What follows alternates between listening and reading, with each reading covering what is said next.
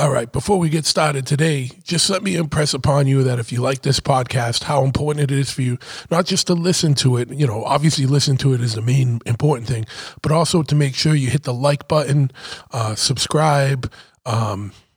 If you're on like YouTube or wherever you can leave comments or reviews, like on Apple or the iTunes app and stuff, leave a review, even if you just be like, good job or whatever, just something, even if it's like 2 words, or you can just say, fuck you, whatever. Because all that stuff helps with these stupid fucking algorithms. It helps if they see more activity like that, it pushes the podcast up and gets it out to more people. So just make sure you hit the like button, hit the subscribe button, leave a comment if you can. I know that depends on where you're listening to it, but all that stuff really helps. And if you're looking for motorcycle parts, you need to hit up Old Bike Barn at oldbikebarn.com or check them out on Instagram at Old Bike Barn. They have all kinds of things that you need for fixing customizing or your motorcycle, but also, all kinds of riding gear and whatnot. And they have it all divvied up. You can, if you're looking for stuff specifically for a cafe racer or a chopper or whatever, you can look through those specific categories. They got stuff for your Harley, and they definitely got a lot of stuff, more than pretty much anyone else, for your old Japanese motorcycle. So make sure you check them out, oldbikebarn.com. And if you are in the market for some CBD oil, you really need to check out the stuff from Cradle Lake Clear. They got all kinds of different oils. They sent me a bunch. The only one I've tried so far is the chocolate mint one, and I use it at night before I go to bed, and I sleep like a fucking baby, and it works so good.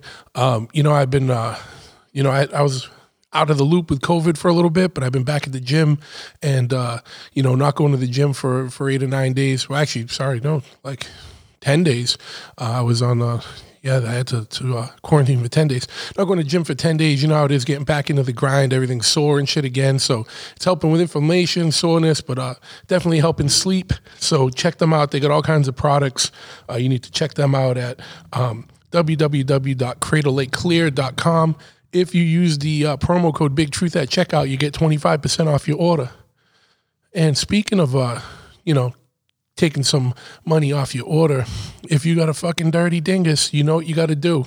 Especially now that summer's coming, it's going to be all hot and swampy down there. No one wants a drippy grundle. So check out the motherfuckers at manscaped.com. They make a razor called the Lawnmower 3.0 that is made specifically to groom in your nether regions. They got these, as you heard me say it before, they got these ceramic blades that help prevent nicks and cuts and rash, you know what I mean, down there. And, no one wants to see blood coming from down there. So make sure you check them out, manscaped.com, Lawnmower 3.0. They got all kinds of other products, too. They got a nose hair trimmer. They got regular face razors. They got all kinds of balms and ointments and things for testicular health and things to help you, anti-chafing stuff, which is good for the summer, you know what I mean? So check them out, manscaped.com. If you use the promo code Big Truth at checkout, you get 20% off your order and free shipping. So, you know what I mean? Can't lose there. If you are riding, people are going to be out on the roads a lot more now that spring is here. And I know some of you guys live in climates where you can ride all year, and great for you. Good for you. But here we can't. But we've been starting to see in some of those 50-degree days, even in the 40s, we get all stoked now, and it's actually hit 60 a couple times. So if you're out riding and you happen to be in the unfortunate situation where you get into an accident, you need to check out lawtigers.com. They're a motorcycle law firm. They're a law firm that specializes in motorcycle accidents, and they are motorcycle riders, and they were founded by motorcycle riders for motorcycle riders. So check them out, lawtigers.com, and you can check them out on Facebook, and you type in Law Tigers plus the name of the state that you're in, and you will get in contact with the local office. Easy peasy, right? So just, for example, we're in Massachusetts. We would type in Law Tigers Massachusetts into Facebook, and we would get in touch with the Massachusetts office. Spring's coming, time to get the wardrobe going, trying to get some new threads and, some clean stuff, so check out my homies at Omerta, there's one of the coolest clothing brands out there. They got all kinds of things for you, whether it's hoodies or t-shirts, socks, scarves, even though we're getting out of that weather. Maybe you find some on clearance, I don't know. I know they got a new collabo tee coming out with The Business, if you're familiar with the Oi band from England. They were supposed to be on the podcast, but their tour was canceled, of course, but hopefully when things get back to normal, the Business will get back out here to the States and we'll have them here. But yeah, man, so check them out. They got all kinds of rad shit. Omertamia.com, OMERTAMIA.com. They make the classic Stop Glorifying Rats shirt. And for your kids, you can get the No One Likes a Tattletale shirt. But check them out, omertamia.com, on Instagram at omertamia, and Facebook and all the social medias at omertamia. If you use the promo code BigTruth at checkout, you get 20% off your order. And, I think you get 25% off your order there. So, you know what? Win. And while you're looking for clothes, if you're into fucking super antisocial shit like fucking serial killers and vans and choppers and drugs and, psychedelic shit, fucking, I don't know, all kinds of, subculture, antisocial shit, you need to check out my man Zach's clothing company, Heavy. You probably already know him, but make sure you do get over there. Heavy.bigcartel.com, or on Instagram, it's at Heavy Clothing. He's been buying up all the old 60s psychedelic light shows and stuff, so it's worth going to his page just to check out him fucking around and projecting all kinds of weird fucking psychedelic shit on the wall. I love it. I don't know why it's so rad to me that he's buying those up. And while we're on this clothing streak, check out pitchforkny.com. If you don't know Pitchfork, they're a mainstay in the punk hardcore metal scene for the last decade and a half. But yeah, pitchforkny.com, Instagram, pitchforkny.com, clothing company. Also, a record label. They put out these limited edition on different colorway vinyls, collectible colorway vinyls, 7 inches. It's called the Back to School series, where they have East Coast band on one side of the record, a West Coast band on the other side of the record, and no slouches, all super good bands. So check it out, pitchforkny.com. My shop, Chop Ahead, www.chopahead.com, spelt in the most masshole of ways, of course, www.chopphahead.com. We are a full-service motorcycle shop, Harley shop, so we do everything from an oil change to build you a full custom chopper. I'm surrounded by 3 right now, but we sell parts, we sell apparel, we sell riding gear. We got a bunch of t-shirts and hoodies and whatnot. So check us out, chopahead.com. And I got to do a promo code. I can't believe I've never done that. I just thought of that right now. Next. No, I'm not going to tell you when. Just go over there. No, I'm just kidding. Let me figure out a promo code and I'll post that up. But yeah, it's chopahead.com, Instagram at chopahead, and Facebook is chopahead customs with a K. Give us a follow, give us a like, and check it out. Last but not least, obviously, just check out thebigtruthpodcast.com if you want more information on the show, or if, and every episode's up there. And if you really want to step up and help support, check out patreon.com/bigtruth. It's a way for you to financially support the podcast. We got 4 different tiers of patrons on that, and they each have their own added benefits and whatnot. I got to give a big shout out to all the patrons, all the people that support on Patreon. Seriously, like I'm at a loss for words. It's so rad to me that people dig this so much that they're voluntarily paying for something that we put out there for free. It helps so much, and it's going to help us grow, get the show going, and it's been helping pay all the bills for running this thing. So I appreciate it from the bottom of my heart. But enough rambling here. Let's get into today's episode right now. The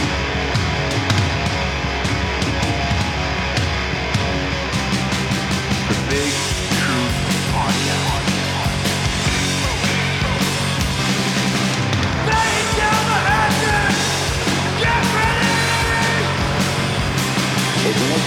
sequence start.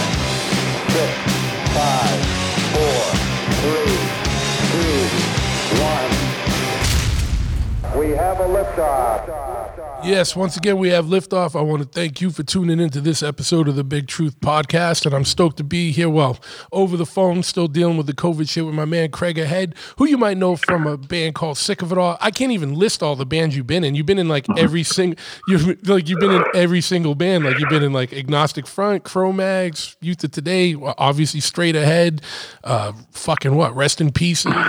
What am I missing? What am I missing? A lot of bands. I can't even remember. I did I was in this band NYC Mayhem. Yep. And Creep Division was my little side project I had going on. Yep. I can't even remember all of them off the top of my head, but a lot of hardcore over the years, you know. Absolutely. Didn't I see somewhere, and I don't know if this is true or not. Were you in SOD for a little bit? No, I was never in SOD, but I know all of those guys from when I was little. Yeah. If you go back to when I was a kid, you know, my brother would bring home rock albums and stuff like that, Sabbath and stuff like that. And then he went to school in high school. He went to school with Danny Looker, and they had music class, and he was the first bass player for Anthrax. Yeah. So before that band even started, my brother was like friends with them. So my brother was going to be their original bass player, like in 1980 when they were a cover band. So Danny brought a bass over to teach my brother, and I wound up picking it up. And you know, I just knew all those guys. Like the guy Scott from Anthrax, his younger brother was my good friend growing up. So you know, that's like how the whole bass thing got introduced to me, basically. You know, and then Danny was like a guy who's into hardcore and like crazy extreme metal, so he was giving me all these records and tapes and stuff like that. So just sort of like took off like that, you know. Absolutely, yeah. And it's like that's always like a theme. Like I feel like there's like especially like when we got into shit, like there was always like someone's like older brother or like some dude you knew that was a couple years older that just kind of like brought you in and showed you the records and shit that you needed to be exposed to, like, you know. Yeah, totally. I mean, Danny was just like a guy. He's like a very gifted musician. So my brother was in music class with him, and they became friends. And Danny would like help my brother pass the class because he knew everything when it came to music. Yeah. And then he was like teaching my brother, and I was like, "Yo, show me, I'm into it." You know what I mean? Just like I was like a 10-year-old kid, just picking up the bass and like, you know, I want to learn how to play NIB. You know what I mean? Like, you know, all that stuff. You know what I mean? So did your brother stick with it, or was it just not so much? Yeah, not so much. My brother, like, he wanted to like smoke weed, drink beer, and pick up girls, you know. Yeah, because he was like 15 or 16. I was like 10. Yeah. So you know, I didn't even care. I just wanted to like play bass and like, you know, that was it. So yeah, that wound up being my thing. By the time I was like 12 or 13, I was already playing like a local band, you know, and then played my first gig. I was like 13. Yeah. And then by the time I was like 14 or whatever, I played CBs and started being involved in the hardcore scene, you know. Just weird. It's just, you know, at the time you're just having fun, and you're like, you really what you are is you think I thought of myself as a lazy kid that didn't want to take care of his responsibilities. All I wanted to do was like do what I wanted to do.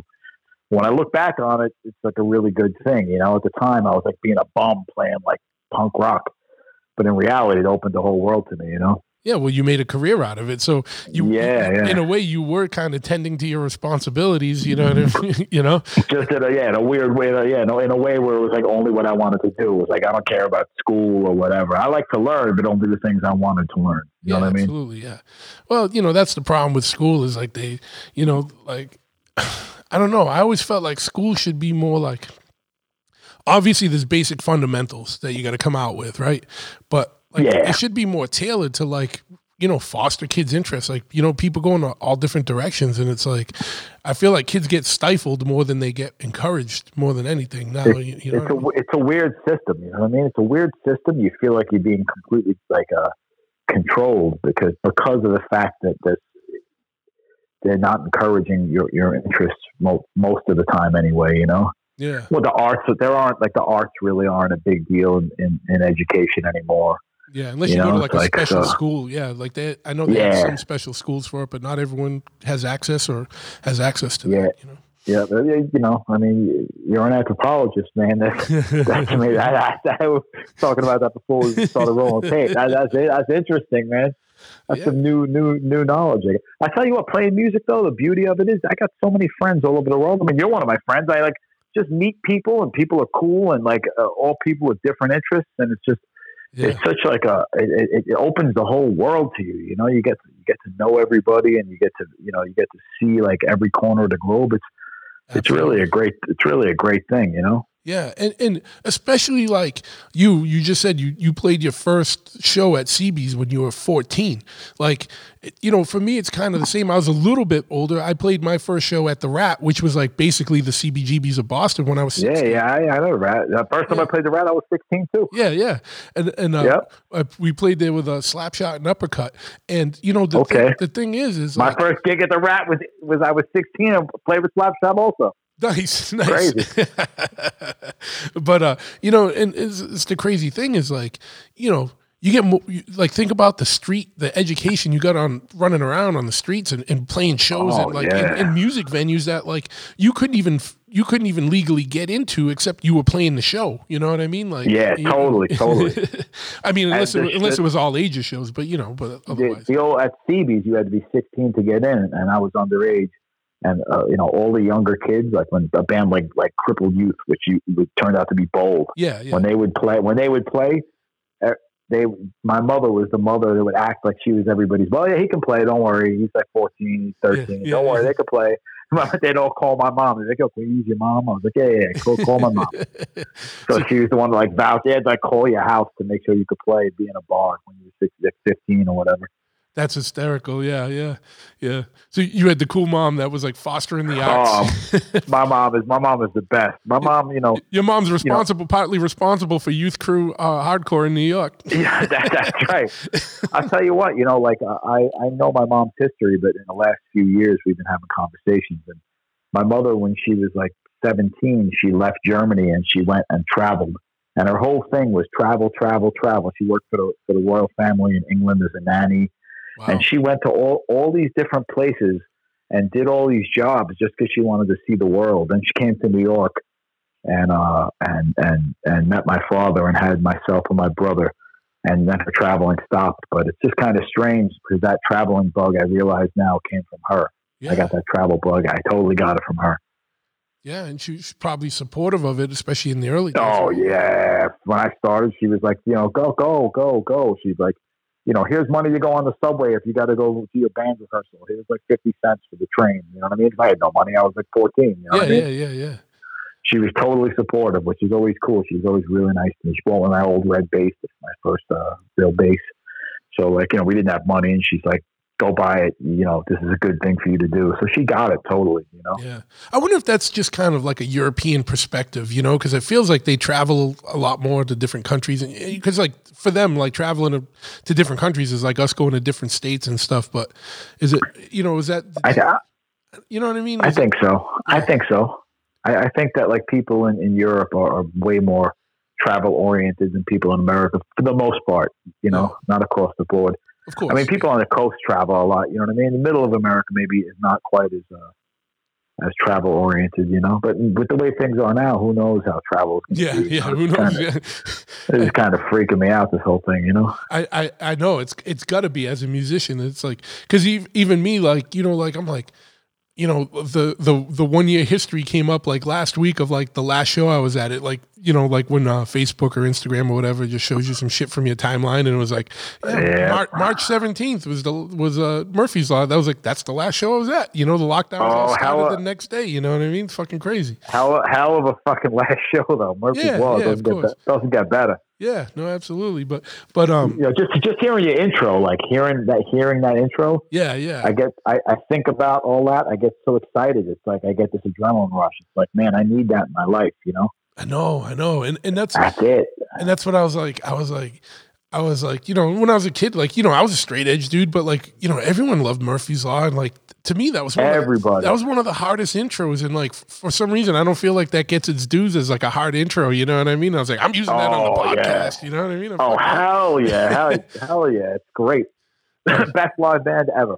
Oh yeah, definitely one of the funnest shows you can ever go to. You never have a bad time at a Murphy's Law show because even if all hell breaks loose or like the fucking PA breaks or shit goes wrong, like Jimmy's gonna make sure you have a good time. Oh yeah, you're gonna have a story you could tell for the next 30 years. Absolutely. I mean, and Murphy's Law would play out here, like in Providence and Boston, pretty regularly. It's probably the band I've seen more times than anybody. Because they've never stopped either, really. For any significant length of time, they just kept going the whole time. So you're originally a Boston guy. Yeah. Yep. And I was in Providence. I lived in Providence for like 6 months in the '90s.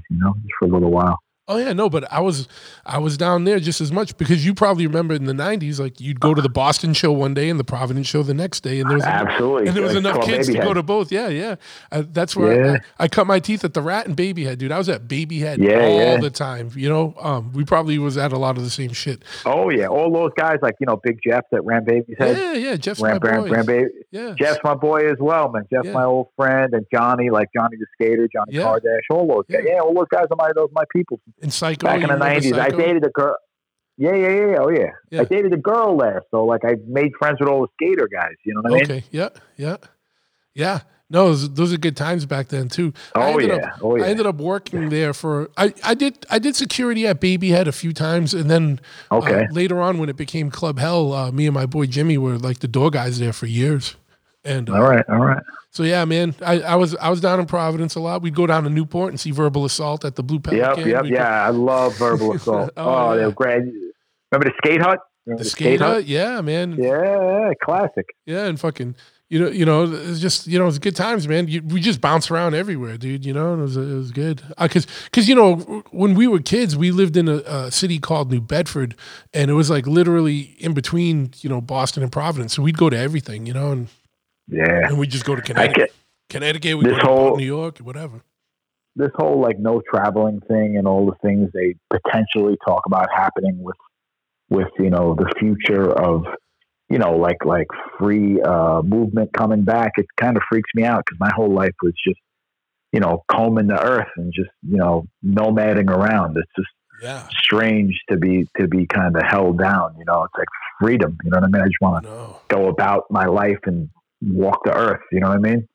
Well, because sick of it all, you guys you have a pretty hectic tour schedule a lot, right? Like you guys are always out and about.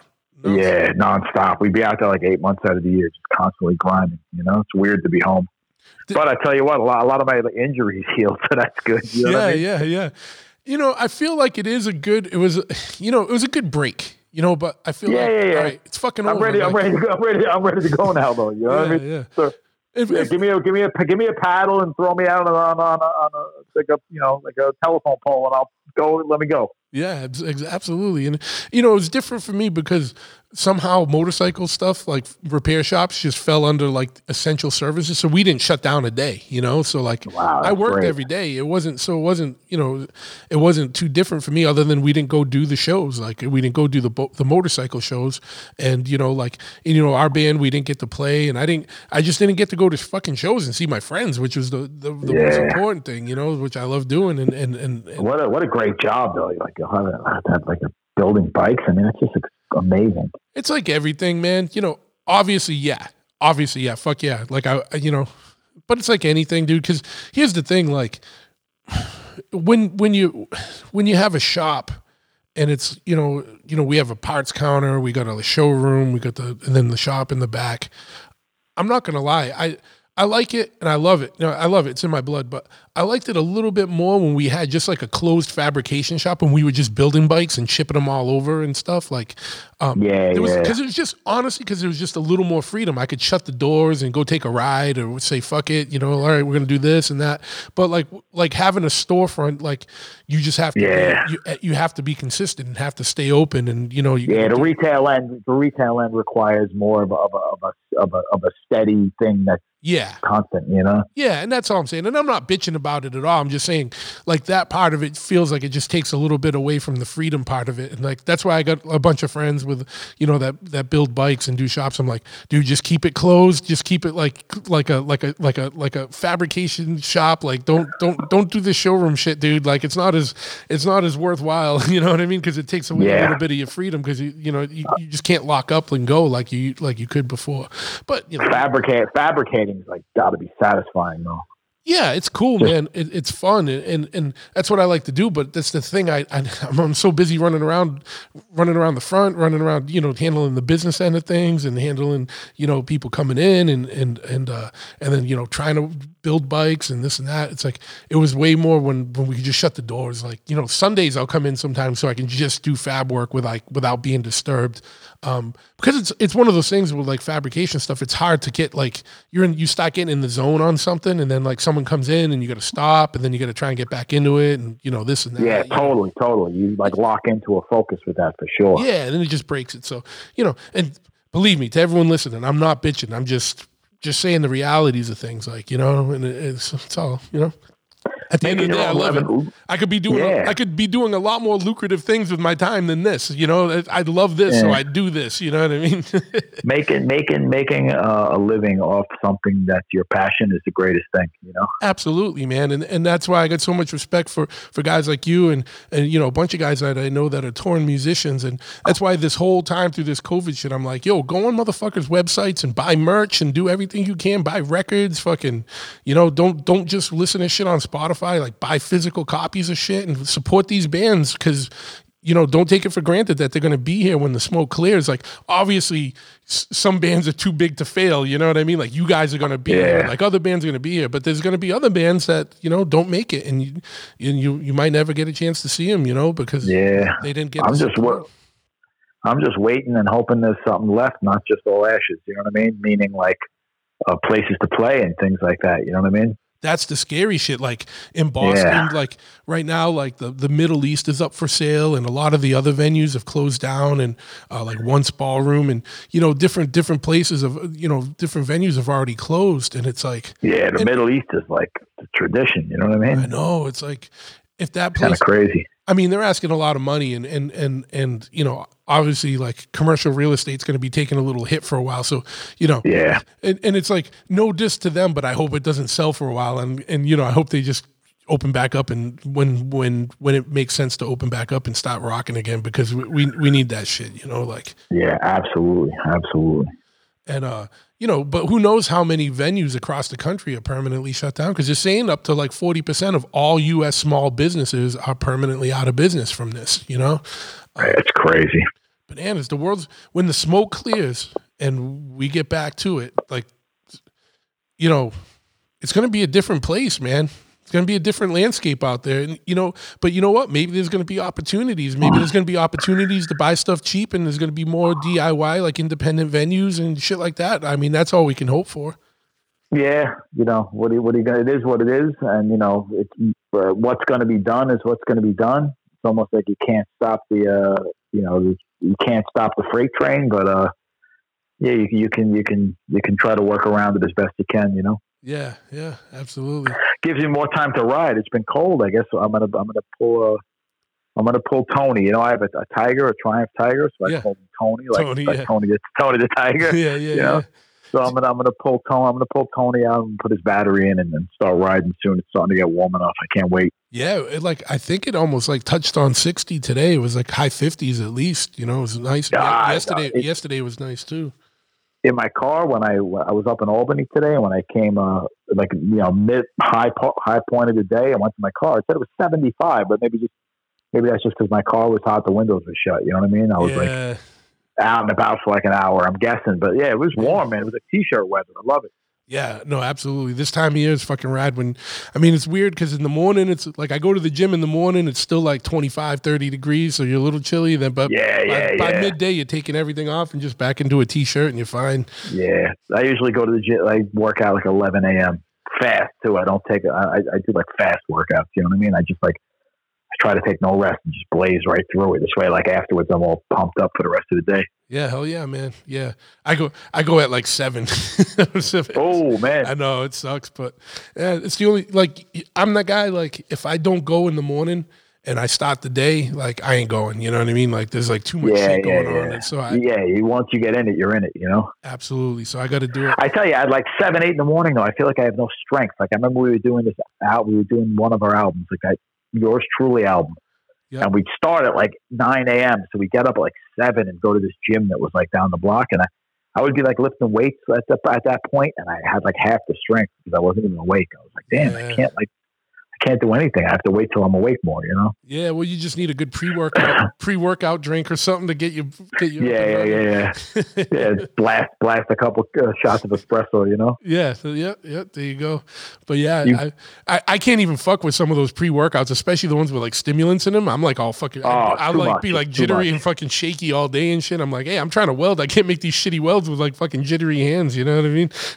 Yeah, I used to mess with some of these things that they had like maybe 15 years ago for boxing, you know, and I would like try to be really have a lot of energy for workouts just to train. And I would take these things. I forget, there was this one, I forget what the hell it was called, but I would take it and I would get all itchy. My skin would itch like crazy, but I would have so much energy that it was just insane, you know, but I would itch like really bad. I think that's called methamphetamine, dude. Yeah. Who knows? But I tell you what, when I would mess with that stuff, like on days when I was tired, I would like, you know, like drink some of it or whatever. This stuff would blast me out, man. It was just crazy. It's probably stuff that had like ephedra in it or all the shit that's like banned now. You know what I mean? It's probably illegal now. You know what I mean? Yeah. So, you know, what's going on? I know that you had like a, you know, like a kind of like a, not side career, but you had another life where you were like serious about boxing. Like what's are you still boxing? Well, the boxing thing was always my hobby. So when I was a kid, I got introduced to the sport by my friend's family, and my friend's uncle was a welterweight champ in the 50s, Billy Graham. So my friend's father was the deputy commissioner of the New York State Athletic Commission. So they were like a boxing family, and I never cared about that. I just wanted to play hardcore. And then I started going to the fights, and I got into it, and I just fell in love with it. It's like one of those things, like once you get that bug, it's like you got it for life. So I tried my hand at it, you know, and my friend's father, who was a boxing guy, and his uncle, who was a champion, you know, they kind of like guided me a little bit. And, you know, I was always touring with my music, so I didn't really get to do much in the way of, you know, competing and all that. But I fought in the gyms, you know, around Queens and you know, around New York. And I would, you know, help guys get ready for tournaments and stuff like that. I just absolutely loved the sport, you know. It was like a gym rat, you know what I mean, basically. Yeah, well. But for a while, I was a coach for a few years, you know. I was a sparring partner for a lot of guys. And just, you know, I just absolutely love the sport, you know. Yeah.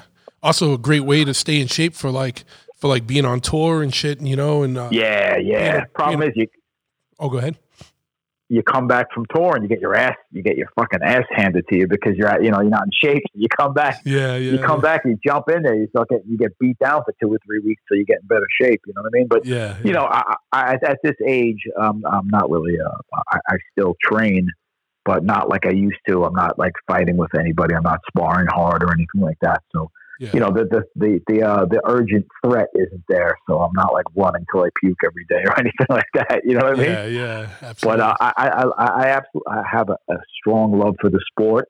I love the science of boxing and like all the training and the tactics. You know, I was good as a coach because I know how to teach fundamentals and how to drill them in and how to put things together. So I always felt like, if you know, as a coach, I felt really like I was pretty good as a coach. You know, if I could fight, I always said like if I could fight as good as I could corner somebody, man, I would have been something. Yeah. So are you still coaching, or is that something you're gonna get? back not lately. We got the band was so busy over the last like decade. Yeah. That I you know I was a coach under my coach, a guy named Ed O'Boyle. He has a place called Competitive Edge Athletics. So I was a coach there. But as these kids that were fighting in the Golden Gloves got older, they wound up turning professional, and they had to work at the gym to make money so they could train and have their career. So I kind of just stepped back since I had my own career in music, give these guys a chance and not sponge up all the clients. So I kind of stepped back, Yeah, sure. Yeah. Just to kind of right thing to do. Yeah, absolutely. But yeah, the other thing is just not for nothing. The boxing, especially back in the day, is a good way just to stay in shape for like going to hardcore shows. Oh, absolutely, man, absolutely. Yeah, you gotta be fit. Yeah. You never know what's gonna happen. But you know what I'm thinking about doing now? My place up here at my farm. I've been talking about this for years, and I've never done it. I have a ring that my friend who was my coach, Ed O'Boyle, gave me. And it's sitting in my barn, and my barn just has a dirt floor. I want to run electric to it, concrete it, and build like a boxing and fitness facility in there. Nice. Yeah, that'd be rad. Like private training and like boxing seminars and things like that. It's an idea I have, Yeah, that'd be pretty cool. I bet you'd get good clientele, like, because just having a ring is, you know what I mean, like. Yeah. I think that, I don't know if it's going to be it would be something I would enjoy and hopefully would pay for itself, but it's just a matter, I never had the time with all the touring. And now that we've been home, I think I could actually do it now that I actually have some time on my hands, Yeah. And even for you, it'd be good just to go out and be able to hit bags or, training, dude. Yeah, I love that. I've been lifting weights a lot, but with the punching, I have an elbow injury. I got a few injuries. Yeah. So I'm trying to bring those back, but yeah, it happens, man. You get banged up. Absolutely. Yeah. And I've been doing the same thing, dude. I've been weight training like 5-6 days a week, and it's just hell yeah. And it's good. And I do it for like stress reduction, but I tell you what, like, you just feel tight. Like I gotta do some more shit. That's just more about like, I gotta just work more, stretch it in. I know it, cause I'm just being dumb. I'm too old to just be going hard and not stretching, man. You know what I mean? No, stretching's key. I know exactly what you mean. Cause like when I don't stretch, I feel like I'm an old man. And then when I stretch, if I stretch regularly for a few weeks or months, I'm like, oh shit, I can bounce around again. Everything's good. Yeah. I got to get more into that stuff. I got to do the Diamond Dallas Page yoga. There you go. That'll work. But hey, you know what I was going to say is next time you guys are out, next time you play in Boston or you just happen to be around, let me know. I'll bring you over to my brother Ty's gym. He's got a gym in Boston that is fucking nasty. He's got a ring in it. He's more set up. He does a lot of Chinese kickboxing and like Mongolian wrestling, but he's he does a lot of Sanda stuff and but he's like a big dude in that world, and he does a lot of training. But he has like this rad fucking gym. It's just called Sanda Fighting Arts, and he's got a nice ring, and he's got I'll check that out for sure. But I think you dig it. I'll definitely swing you by there when you guys are out next time, and hopefully it's soon. You know what I mean? Like I hope it's soon.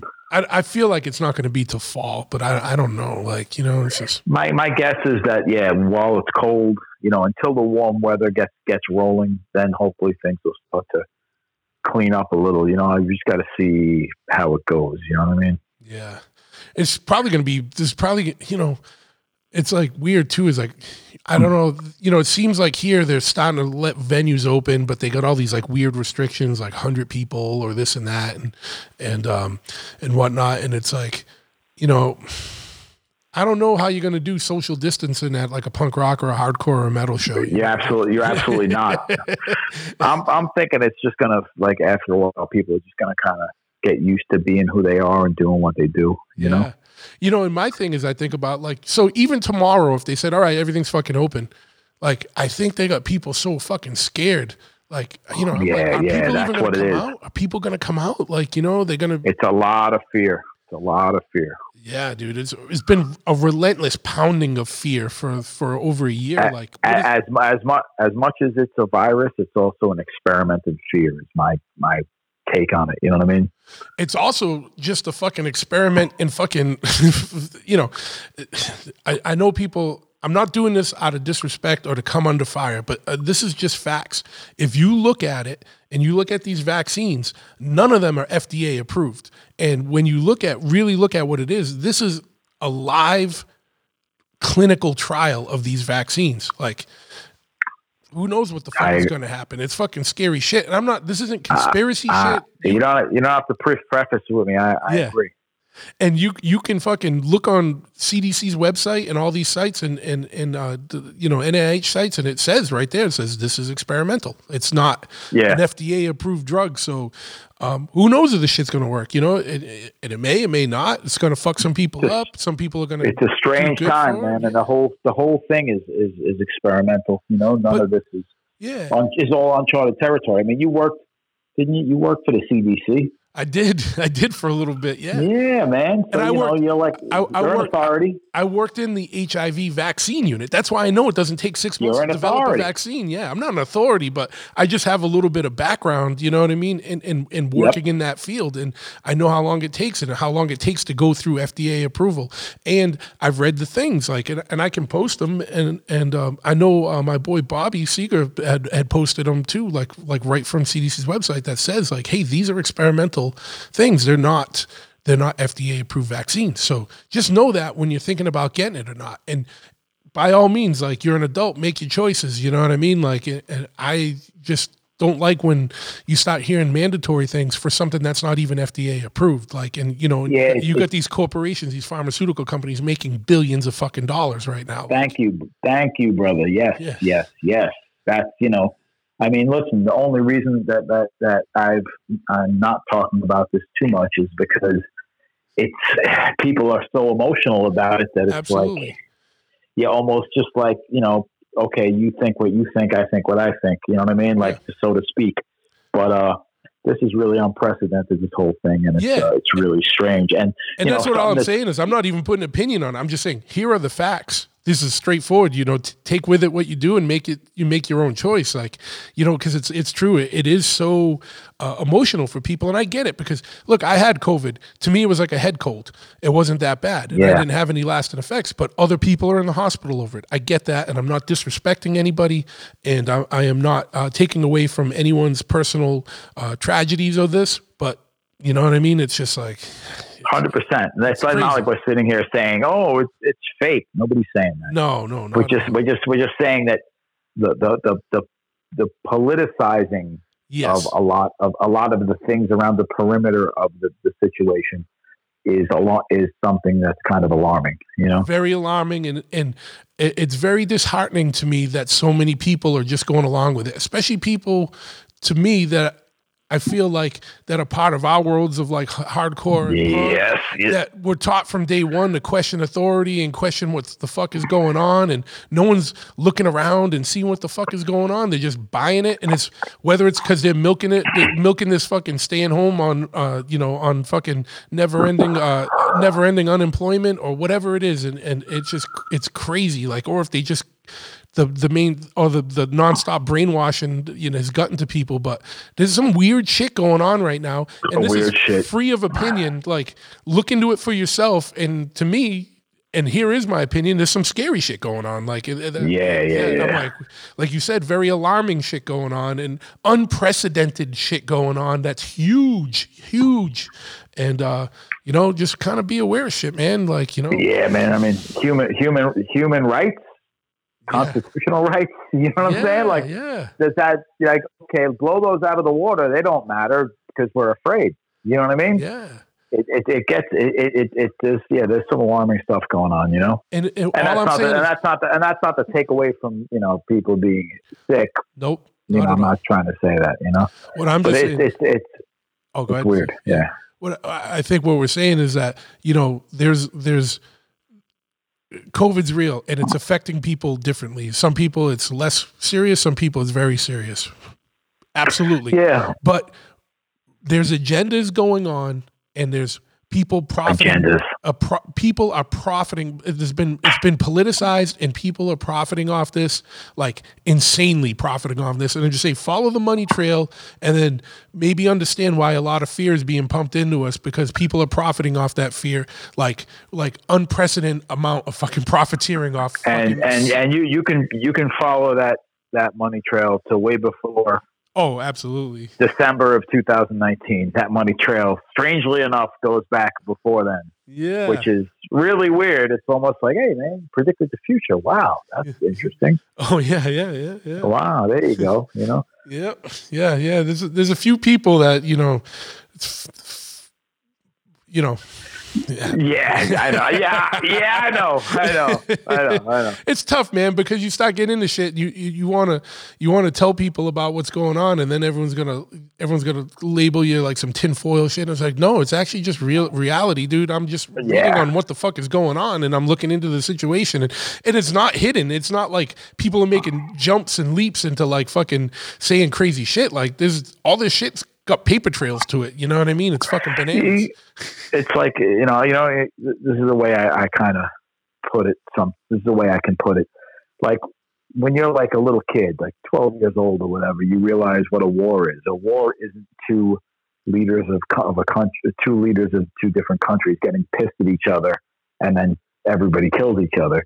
It's a business deal that they sit in they sit in a boardroom and they discuss the terms, they divvy up the pie for this war they're going to create, and then they create a scenario, something to sell to the public, to sell the war, to make it happen, and then everybody gets rich. Yeah. You know what I'm saying? Like the minute you're old enough and mature enough to realize that a war is simply a created action for a result so everyone can make tons of money, and they could not only make money, but they can create scenarios that, satisfy different agendas. Yep. You realize, a lot of this major stuff that happens that shakes the entire world is for profit. Yes. It's for just like you're saying, power, wealth, and control. Yes, sir. And, yes, sir. It's bananas. And I've been writing damn songs about that my whole life. Absolutely. So I don't got to I don't got to apologize for it. I've been writing songs about it my whole life. But nowadays people want to put you in one of two categories when you say anything that doesn't go along with what the television tells you. It's a strange world. Yeah. And that's one thing I've always liked about Sick of It All, and this isn't blowing smoke. It's like literal thing. Like there's always been an element of that. You know what I mean? Like in Sick of It All lyrics, like, and it's, obviously you got to fucking think death to tyrants, you know what I mean? But even before that, from the first record on, there's always been like, injustice system, dude, come on. You know what I mean? Like, and that's the last album we did right before this, if you read the lyrics to the songs on the last album, it's crazy. It's almost like prophetic. It was prophetic. It's weirdly prophetic. I'm just sort of like, I listen to the lyrics. I'm like, how did I write this song like a year or two before this happened? How did I it's crazy to me. I'm just like, wow. Like, it's almost like you're pulling it out of the ether or something. You know what I mean? To a degree. Yeah. Well, you know what it is like, obviously you're a guy that's worldly, that's in tune with things. You're traveling around, you're meeting people, you're seeing the world and shit that's going on in the world, but you're also seeing the news here, but you're also seeing the news overseas. You know what I mean? And you're getting a more balanced perspective. So you can read the writing on the wall, and it's not even prophetic. You're just writing about what you know and what you see in the bullshit. You know what I mean? And so bullshit. Yeah. And once you've opened your eyes a little bit, like anybody, like it's pretty easy to follow the trail of bullshit. And you're like, how do people not see this? Like, or it's not even like, how do they not see it? Because a lot of people do see it. It's just some motherfuckers don't care. Like, and it's hard, Roy. What can you do about it? I mean, what can you do? Yeah, absolutely. Yeah. I mean, the only way something's going to happen is if everybody stands up and says no more. It's got to be some Gandhi shit. It can't just be like, hey, we're gonna take bats and that's not gonna do anything. All that's gonna do is put you further down in the hole. You know what I mean? And I think that's why there's been so much political maneuvering to keep people divided up. You know what I mean? Because totally. We're never gonna do that right now because like someone has an opinion that you don't like and you hate each other now, whereas before you'd have a discussion and talk it out. So simple. The divide and conquer thing's so simple. It's ancient, but it totally works. All you got to do is just set people against each other, and they never go after the prisoners are fighting each other, so they never go after the warden. Absolutely, yeah. When there's more prisoners, and they could easily take over the prison, they don't because they got it divided up and fighting over scraps. Yep, and that's pretty much a metaphor. We're pretty good metaphor for the world right now. You know what I mean? Yeah. It's sad, Strange. And like that's what I was saying before is it's very disheartening that, like more people aren't seeing shit for what it is and they're just following the fucking what's spoon fed to them, Yeah. I mean, my whole life, I did this weird thing playing music, successful at it, took all these chances, kind of like had no safety net. And, and I was successful, and I'm like a middle-aged guy, and I've been successful my whole life, and I would have continued to be successful. And all of a sudden, not by anything I did, the rug got pulled out from under me. It's a weird thing, But I tell you what I did learn through all this is that I still wake up. As I was kind of upset and negative for a while, but now I'm kind of coming around. But what I learned was that I still wake up every morning and look out of my eyes, and I'm still me, and I still feel that like I'm like a happy guy, and I'm happy to be alive, and I always feel like things are good. So like my disposition, my general demeanor is still me. So no matter what happens, my toes are still tapping. You know what I'm saying? Absolutely. And that's a good thing. That's a good thing to know. Like even like without the music right now, I'm still a relatively happy guy, and I'm still, pretty positive. So, you learn about yourself. You know what I mean? And that's probably too because you I don't know, like yourself and you're appreciative. It's you got to still be appreciative of what you got. You know what I mean? And take you got to take that stock. Be like, yeah, man, there's all this bullshit going on, but guess what? I'm still waking up. I'm in my house. I'm doing this. I'm going to this. It's like the boxing lessons I learned from getting my face smashed in. It's like, get up, keep going. Hey, tomorrow's another day. You just keep rolling through. You keep trying, and eventually things turn back around, and you feel like yourself. You feel good. You know what I mean? Yeah, no, absolutely. Yeah. And like, I just go on tangents to kind of shake people up, but day by day. You get pissed. You get pissed sometimes. You got to let it out, man. Absolutely. And it's just like, wake up, motherfuckers. Like, let's fucking, but that's not how it's not working. Some people are waking up, but they just don't give a shit. What are you going to do? Yeah. They don't, it's not maybe they don't give a shit. It's like, we're here talking about it, but like, what are you going to do? What are you going to do? Like grab the world, shake it and be like, be normal again. And everyone's going to be like, okay, we're back to normal. It's kind of hard to make it happen, I know. The TV and the radio is a powerful fucking tool, man. Oh, absolutely. But, and it's probably a fruitless or like a, pointless exercise, but I do. And I always encourage people to do this. Like shit you ain't happy with, write to your politicians because, maybe nothing happens from it, but somewhere whether it's a secretary or like or an aide or someone's keeping tally of what people are writing them about, You're putting it out there at least, you're putting it out there. Yeah. And because guess what? Guess who's in their ears all the fucking time? Lobbyists. You know what I mean? And, And we need to have their ear because they're more beholden to them than us, but even though they're elected to represent us, you know what I mean? And that's, the basic fucking conundrum right now, like, yeah, absolutely.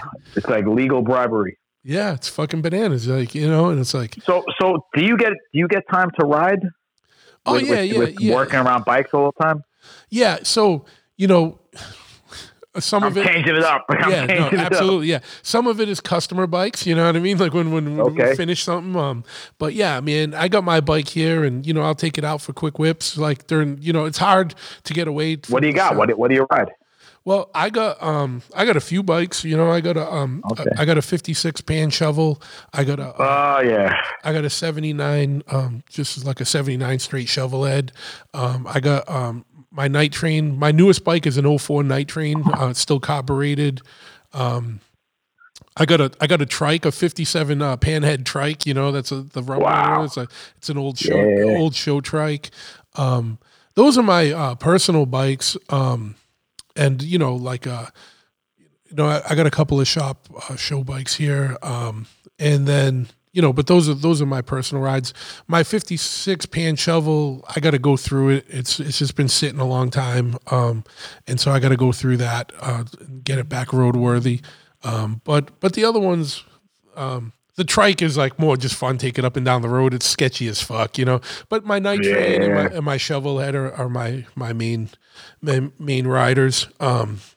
Carburetors, like, man, they don't like the cold weather, that's for sure.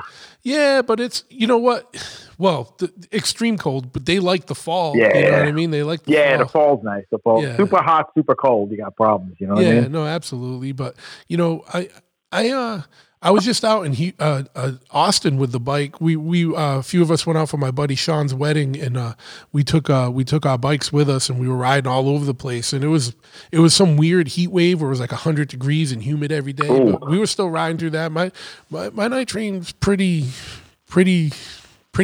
reliable. I'm like looking for a piece of wood as I say this, because I'm like, yeah, my night train's fucking pretty spot on, but it's like, it was so hot that like when you were riding, if we came to a stoplight or something when we were back in the then city, you're sweating. Yeah, as long as you stay moving, you're good. You know what I mean? I put my legs down and I stopped burning my inner thigh on the rocker. You know what I mean? That type of shit. It was running so fucking hot because, but whatever. So you got a Triumph Tiger. Like, do you take that thing off road ever, or are you just mostly on the road?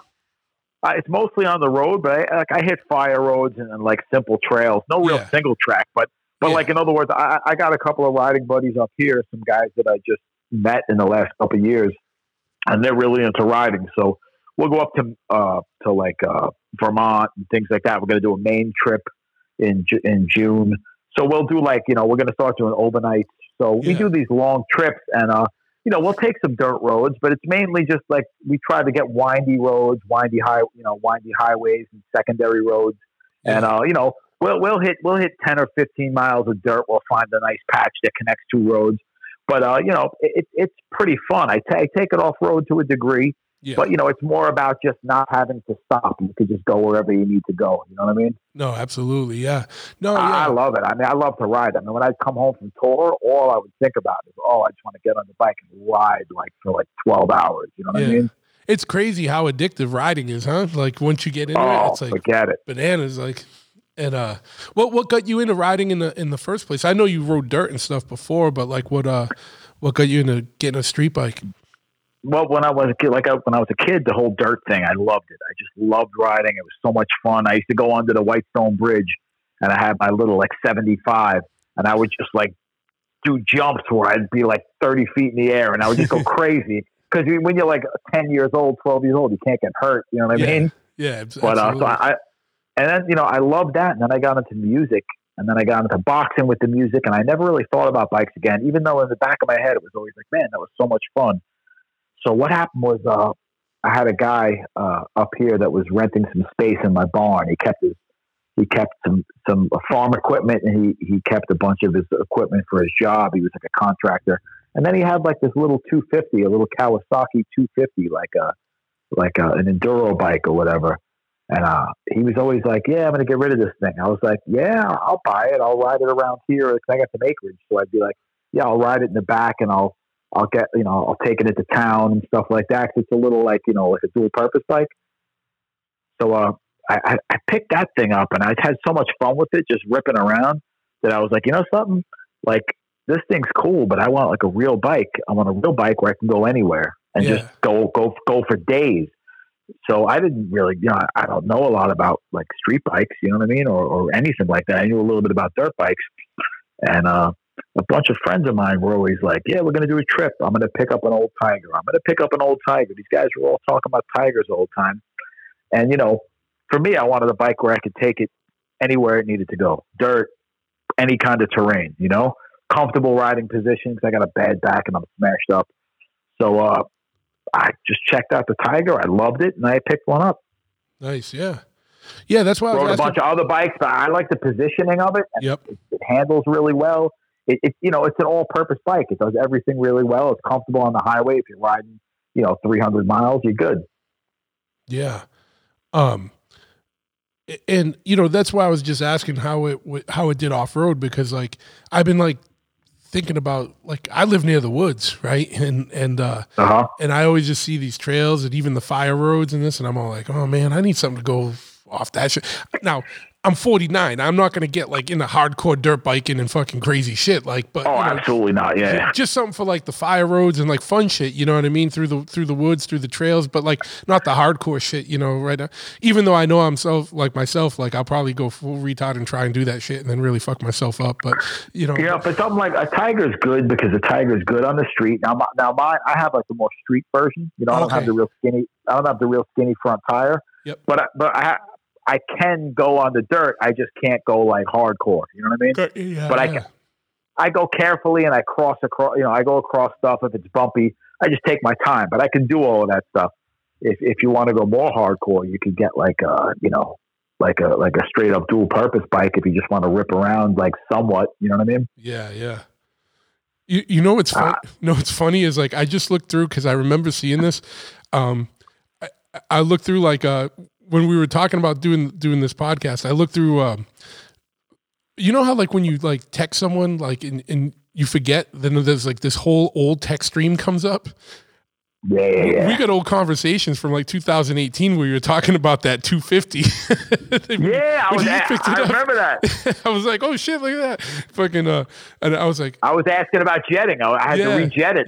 Dude, that was I was laughing about that to myself the other day. I was like, I busted this guy's balls about the jetting. What a pain in the ass that was. That took me like, I had to pull the engine apart like 3 times to rejet. And to jet that little 250, you got to take the engine half apart. It was such a pain in the ass.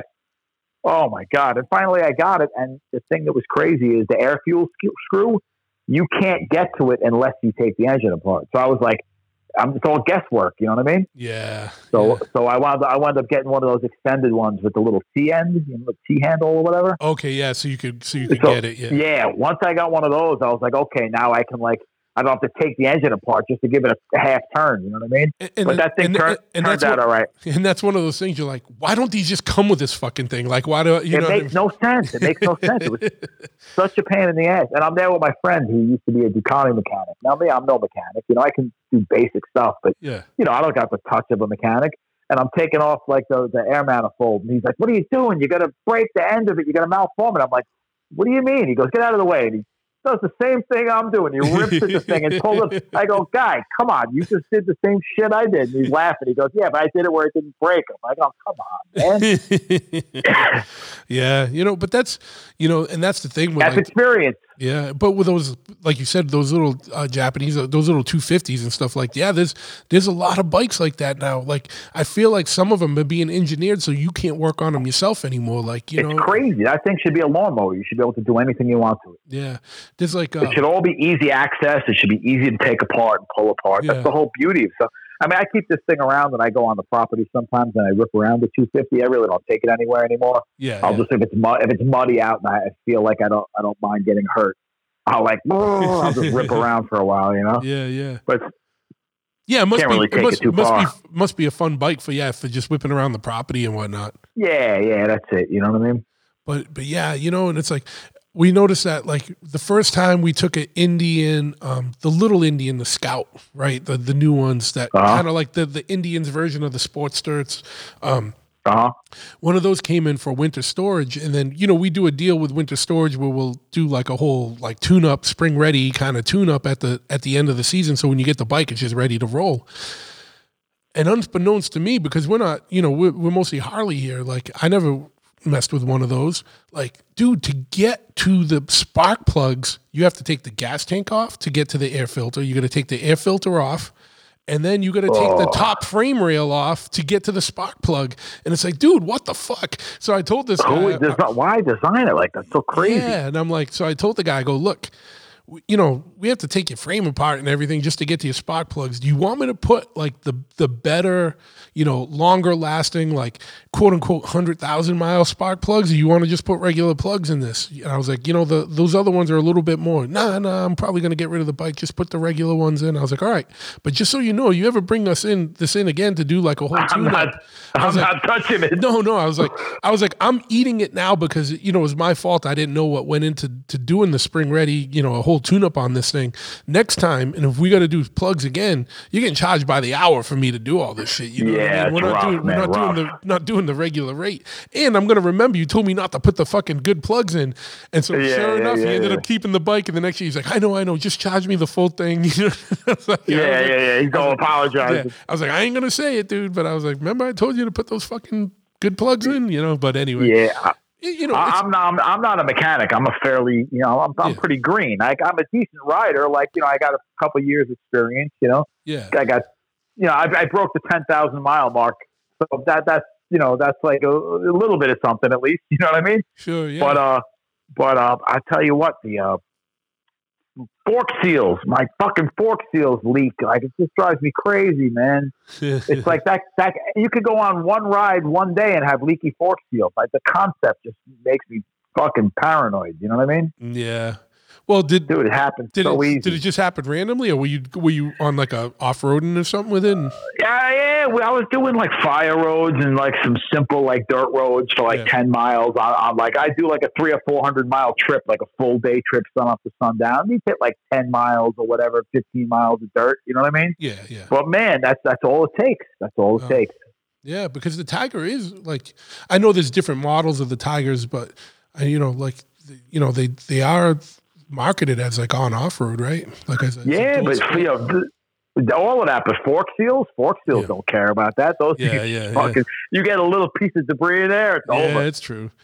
It sucks, man. I'm like all panicked out now. I bought the little cleaning tool and I got these little sleeves to go over it and all that. I'm like, that's like this year's paranoia thing. You know what I mean? But yeah, if you yeah, dude, like so, long story short, I've been just kind of thinking, I've been debating about doing, like, I was going to go pick up, like, you can get KLRs out here pretty cheap, and and I know everyone's like, well, here's the thing, man, you should just get a dirt bike because, a KLR, like, isn't going to do the street that good and it's not going to do the road off-road that good. And I'm like, I'm not trying to get sponsored by Monster Energy, dude, and doing flips and fucking crazy shit. I know what you're saying. I know what you're saying. I just want to fucking cruise around in the woods, man. Like, I don't give a shit. I don't need the highest performance shit, but like, and I get KLRs are nice. Yeah, and you can get them out here for like $1,500, and it's like, but I don't know, it's just like, how much time do I really got to, you know what I mean? That's the other thing. It's just more, this was in my head during COVID when my gym was closed and I was hiking in the woods every day. I was like, man, I should just get a little bike and rip around because there's a lot of like dirt roads and trails that like aren't like, there's a lot of the crazy like in the woods trails too, but there's a lot of just like, main dirt roads and fun shit, like, you know what I mean? And I'm like, man, it'd be so fun to rip around back here, but maybe I'll just... KLRs are nice. Gavin? Yeah. Gavin from Bern, he's got a KLR. It's a fun bike. Yeah, absolutely. And you can whip that around, if you had... my thing was like, I could ride it to my shop and then take a detour off into the woods for a little bit if I wanted it. Yeah. But, like those little Honda, like XR 650s, the old carbureted ones, is an XR? Is that... Those are pretty good as well. They're a little more thin seat, like dirt bikey kind of thing. But you could smash around on them. Yeah, they all. All the manufacturers seem to have theirs. You see the one coming out from Harley, the Pan America, which is their entry into the on off road. Actually, I did see that. It looks badass too. Yeah. My thing is, I got to see what it finally... I haven't seen one in person. I've only seen the pictures of it. But I heard they're coming out at like $20,000, and I'm like, damn, dude, that's more than the BMWs. And the BMWs have been like a mainstay in that world. You can't come out priced higher than them. You know what I mean? Like, yeah, it's kind of crazy. But those BMWs are nice. The boxer engine, everybody raves about it, but it's so weird. It sticks out so far. If the bike goes down on its side, I feel like the engine's just going to smash to bits. Yeah. And if you put engine guards on that, they're like 3 feet out. It's kind of crazy. Like, what happens if you lay the bike down? Your whole your engine just rips apart. It's kind of weird. I mean, maybe I'm wrong. Maybe I'm green and I don't get it. But it's weird to me. Honestly, I don't. That's like the thing. You learn new shit all the time, and there's only so much you can do. Like, that's not my lane. Like, I don't know too much about. I've never had one of the BMWs. I've never fucked around. I mean, I would assume that with German engineering, they're gonna make those rockers a little bit sturdy so that in case that happens, it'll hold up. That's what I would assume. You know what I mean? But they say that those are the best. Those shine when it gets grimy. They say like that when it gets grimy, that those BMWs, that's where they perform best. And like a Tiger, they say. Like, I read all these reviews, like, especially before I bought a Tiger, I looked at all those other bikes. They're like, Tiger does the street well and it does the dirt well, but when it comes to the real grimy dirt, that the BMW totally takes it over all those adventure bikes. Yeah. It was crazy because I had gone into there used to be a Triumph dealer about 20 minutes from here. And I'd go in there once in a while to get parts if like someone brought a new Triumph to us and I needed to get like factory parts, like, like factory replacement parts, like for motor shit. And they had one in there, Tiger, but it must have been like the super off-road edition. And it was like an army green. It was badass. I was like, man, that thing, it stuck out. And I was like, I'm usually not into bikes like this, but I was like, fuck. But you know what was it, an 800 or a 12? One of the newer 12s. It must 12s are a little heavy. Yeah, it was a huge bike though, so it must have been the 12. That must have been the 12 because it was fucking big. I was like, damn, dude. I was like, I don't even know if I could touch the ground sitting on this fucking thing. You know what I mean? I got the 800 just because I want something. I don't want too much weight. You know what I mean? I want something that's gonna. Listen, for an 800, the thing's got a lot of power. You know what I mean? It's like there's no shortage of power. I could be doing 95 on the highway with tons of room to go, tons of headroom. So for an 800, it's a triple. So it'll shine like in that way. You know what I mean? That's the triple engines. And they give you a shorter first gear now. The last couple of years, that they shortened up the first gear. So the triple, you think the triple's not going to give you a lot in the front, like right in the beginning, but it actually does pretty well. You know what I mean? Yeah. So it does good on the highway, no problems and stuff. It's great. On the highway is where it shines. I feel like it's a better road bike than it is for the dirt. You know what I mean? Oh, yeah.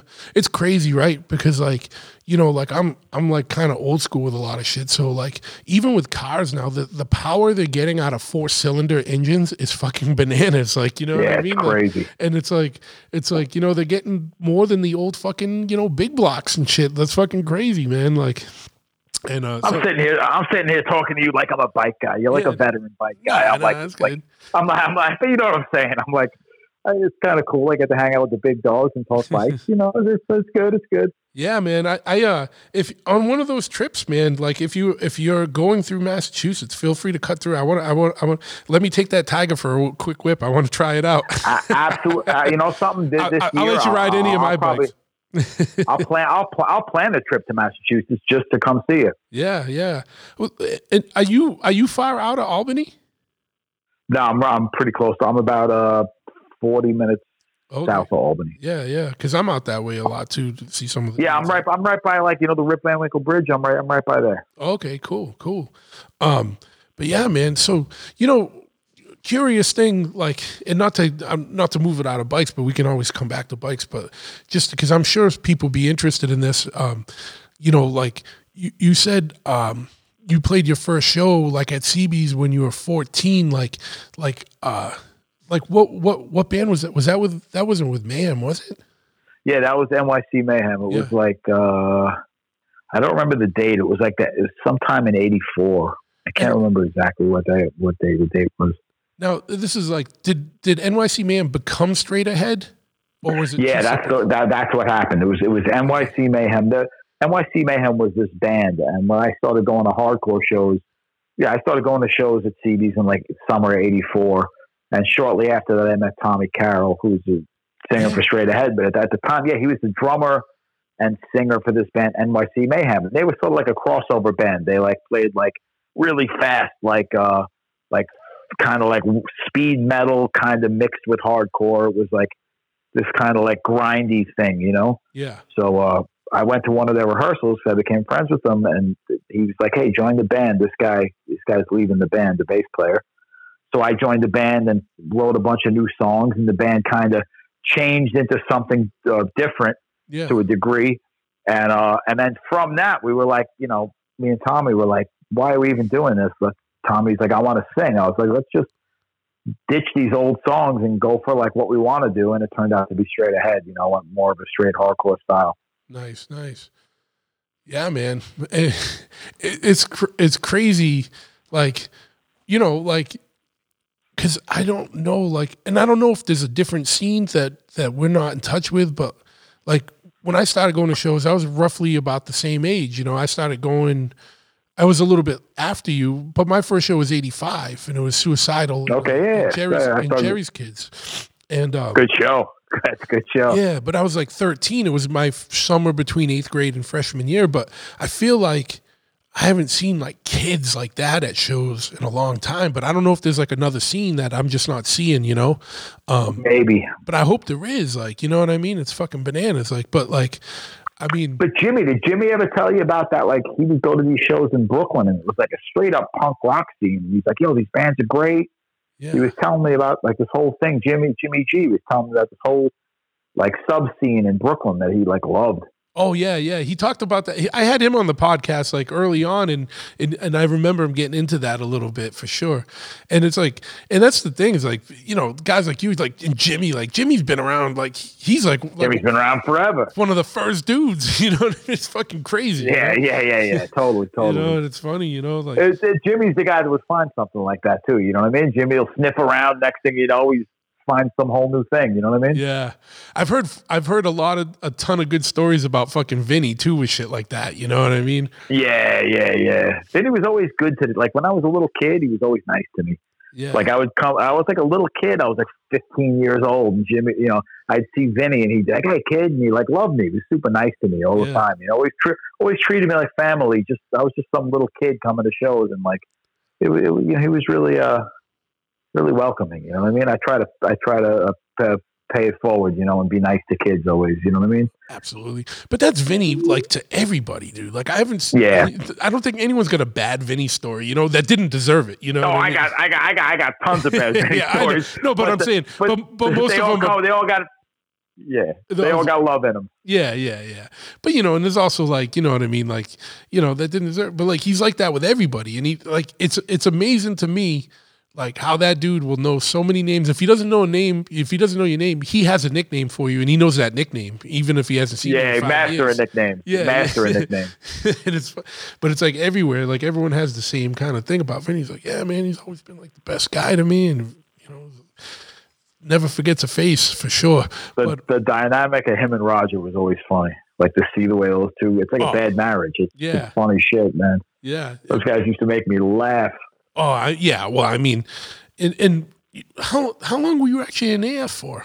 I joined AF like in the end of the summer of '87. So like I'd say the beginning of the fall of '87. Okay. And then the band wound up actually breaking up in the spring of '93. So it was like just around 6 years, roughly. You know, 5.5, 6 years. Yeah. So you seemed like 100, but it was only 5.5 to 6 years. Isn't it weird how like time back then didn't go as fast as it does now? It's really strange. And I don't know if it's just because we're older and we got impending doom and we know we don't have as much time, but I also just feel like the world moves a lot faster now than it did back then. Really back in the early hardcore days when I was a kid, 2 years was like 20. You know, it was like 20 years. You know, it's just so slow. Yeah, it was crazy. And I used to talk to Todd Youth, rest his soul, about that. Like, cause recently out in LA before he passed, we were hanging out, and he was like, you know, remember? He's like, I used to hang out with him when I was a kid. You know, he's like, remember when we were kids? He goes, like, he's like, you came into the scene, and I'd already been going to shows for like 2 years, and it was like this big thing. Like 2 years was like, he's like, he's been going to shows since '82. I came in like '84, and he was like, back then 2 years seemed like 100. I'm like, yeah, it's so crazy, right? Yeah. Like 2 years now just whips right by. Yeah. Like so much would happen in 2 years back then. Yeah. 2 years would be like, you could write like a novel about 2 years. And now it seems like it's just like 2 weeks. You know what I mean? I know. It's like back then, 2 years, like, a whole scene could have changed, like with a whole changing of the guard. You know what I mean? And it like completely. And it's like now COVID's going on 2 years. Yeah, COVID's going on 2 years. Fucking now. Crazy. Yeah, but it is crazy. But it also feels like the time is going by so fast because now it feels like, you know, I don't know. It's fucking weird. I don't know what it is. It's our perspective. It's age. And maybe a little bit of early Alzheimer's or something. Yeah. Like, what was that? Yeah. But my memory was never great. It's weird that I remember more shit, you know, like, it's like weird because you think you don't remember shit, but then someone will say something that spurs shit, and then all of a sudden you get this whole chain of memories like unlocked, and you're like, oh shit. It to like 40 different things. You're like, I forgot about all of this. How did I not remember any of this? That's when I start babbling like crazy, and people are like, all right, get this guy away from me. Yeah. He's on an internal trip right now. Yeah. He's old man talking about his youth. Yeah. But you know what the thing is like, you know, get involved in getting in bands. Like, when did you go on your first tour? You know, I used to play when I was like 15. I would play the tri-state area. Yep. And my brother's friends would drive me. I'd be like, listen, I got a gig in 3 weeks. I'm playing Jersey and Connecticut. You got to take me. And my brother's friend, Kid Joe Caniglio, he would, great guy. He lives in the Philippines now. He would always be like, yeah, kid, I'll take you guys. Cause he loved it. Joe would always help us out. That's awesome. So, that's how we get around. Or my friend Tony Tarangello, rest his soul. He would drive me a lot. He was like my friend from like high school. He was like a senior. I was in 9th grade or 10th grade. He was like in 12th grade. He would always take me to the shows because he loved like hardcore. You know, he was like a hardcore guy. So he would help me out, you know. And but then when I was like 16, I joined that Youth of Today band, and we toured the West Coast and we toured down south. And that was the first time I did an extended tour that was more than like a 3-day weekend. So like 86 was when I first started doing longer tours. Yeah. So that's crazy. 16, you've already seen the country. Yeah. You know, spending months out in California and stuff, living in somebody's garage just so you could play like 15 shows. You know what I mean? Yeah. That was the one. Was Mike still on drums? Yeah, Mike was the West Coast thing. Mike was the drummer. Yeah. Like there was different drummers. Tommy was the first drummer. Tommy actually played drums for Youth of Today when I first started playing with him. Then Drew, the kid from Bold, played, and then toward the end of my time with them, it was Mike. I only played in that band for like a year. It seemed like so much longer. Yeah, but that's the thing is like a year seemed longer because so much more shit like kind of happened. So much happened, yeah. And like, you know, it was formative. It was formative years. You know, like this is happening with this band, and this guy's playing with them, and now this band's coming through here. It was like every week was like this new adventure, you know? Yeah. No, the reason why I brought that up, because like I remember I heard Mike on some Mike Judge is great, man. I love Mike. Yeah, he's going to come on. I was been talking to him. Good guy. But he was on, I heard him on another podcast. I can't remember which one, but he was talking about some of that tour and like some of the craziness and like, just like, you know, the van being in a junkyard and having to sleep in the van in a junkyard or some crazy shit. Like, yeah. That was when I was already out of that band. Okay. You were already gone by then? Yeah. I wasn't in that one. No, but I heard about it. Yeah. But that's the thing is like all that shit, especially when you're a kid, those things are like, you know, like those things define you. You learn how to deal with crazy situations, like real world situations that a lot of kids don't get to deal with. Kids aren't still doing stuff like that. And with this whole COVID thing, are people ever going to do stuff like that again? Or is everybody just going to sit at home and play with their little computer? And like, it's a weird thing, man. You grew up when I did 70s and 80s. Yep. Back then, you went out when the sun came up, and you came home when it was dark, and you went wild. I would go fucking wild. Yeah. I would go wild. And I think part of it is we weren't tethered to a device that was a tracking fucking device, like, and that wasn't like a taking pictures and camera. Like you could go fucking bananas and be fucking. You could be like you said. You could be wild and fucking bananas and. You no one, you know, there wasn't like a video of it, so no one could fucking do nothing. You know what I mean? Like you could, and like, you know, like these kids today, I see the way they act sometimes. Like when I was a kid, like if you got out of line, like my older brother, his friends, right? Like these guys were friends with my brother and they liked me. But if I like mouthed off too hard to one of my brother's friends, the kid would kick the fucking shit out of me. Yeah, absolutely. I'm talking like punch me in the face 5 times and smack my head off the curb twice. You know what I mean? Oh yeah. You go home with a black eye, a swollen head, and like, you know, like one of your teeth missing. And you know what the first thing my brother would say to me is, I'd be like, Richie kicked my ass. He'd be like, what'd you do? What was it? It wasn't. And then he'd call Richie. He'd be like, Richie, he'd be like, oh, he'd be like, he mouthed off to you, but look, you didn't have to knock his tooth out. You went too far. All right, sorry. I'll buy him some pizza. All right, cool. Then Richie comes up. He goes, all right, kid, you know, sorry I've knocked your tooth out, but if you ever talk to me like that again, I'll break your head. You're like, okay. Yeah. And you learn something. Learn lessons. You learn you learned lessons. I don't feel like people are learning lessons today. That's probably why you started boxing, man, because you grew up with your friends' older brothers. Your older brothers' friends. But everyone was cool. But I'm just like, there's a handful of examples where you have these moments where you learn, like, oh, I can't talk shit. I can't talk shit like that because you pay a hard price. You know what I mean? Absolutely. Certain things you learn as a kid. I don't think kids are learning that today. No, and I think the other thing, like we were kind of edging around, and I've said this before, is that the whole just kind of wanderlust is gone. Like, dude, like to be inside was a fucking punishment. Like if you weren't outside, it was a punishment to be. You wanted to be anywhere but home, and now you can't even get kids. You can't pry them out of their fucking room. Weird. Yeah, it's a weird thing, right? It's weird. You can travel the world, from your handheld device, but it ain't really traveling the world. Like you're not gonna really experience it the same way. Yeah, you can watch every video ever made about Madagascar, but you ain't gonna understand Madagascar unless you really fucking go there.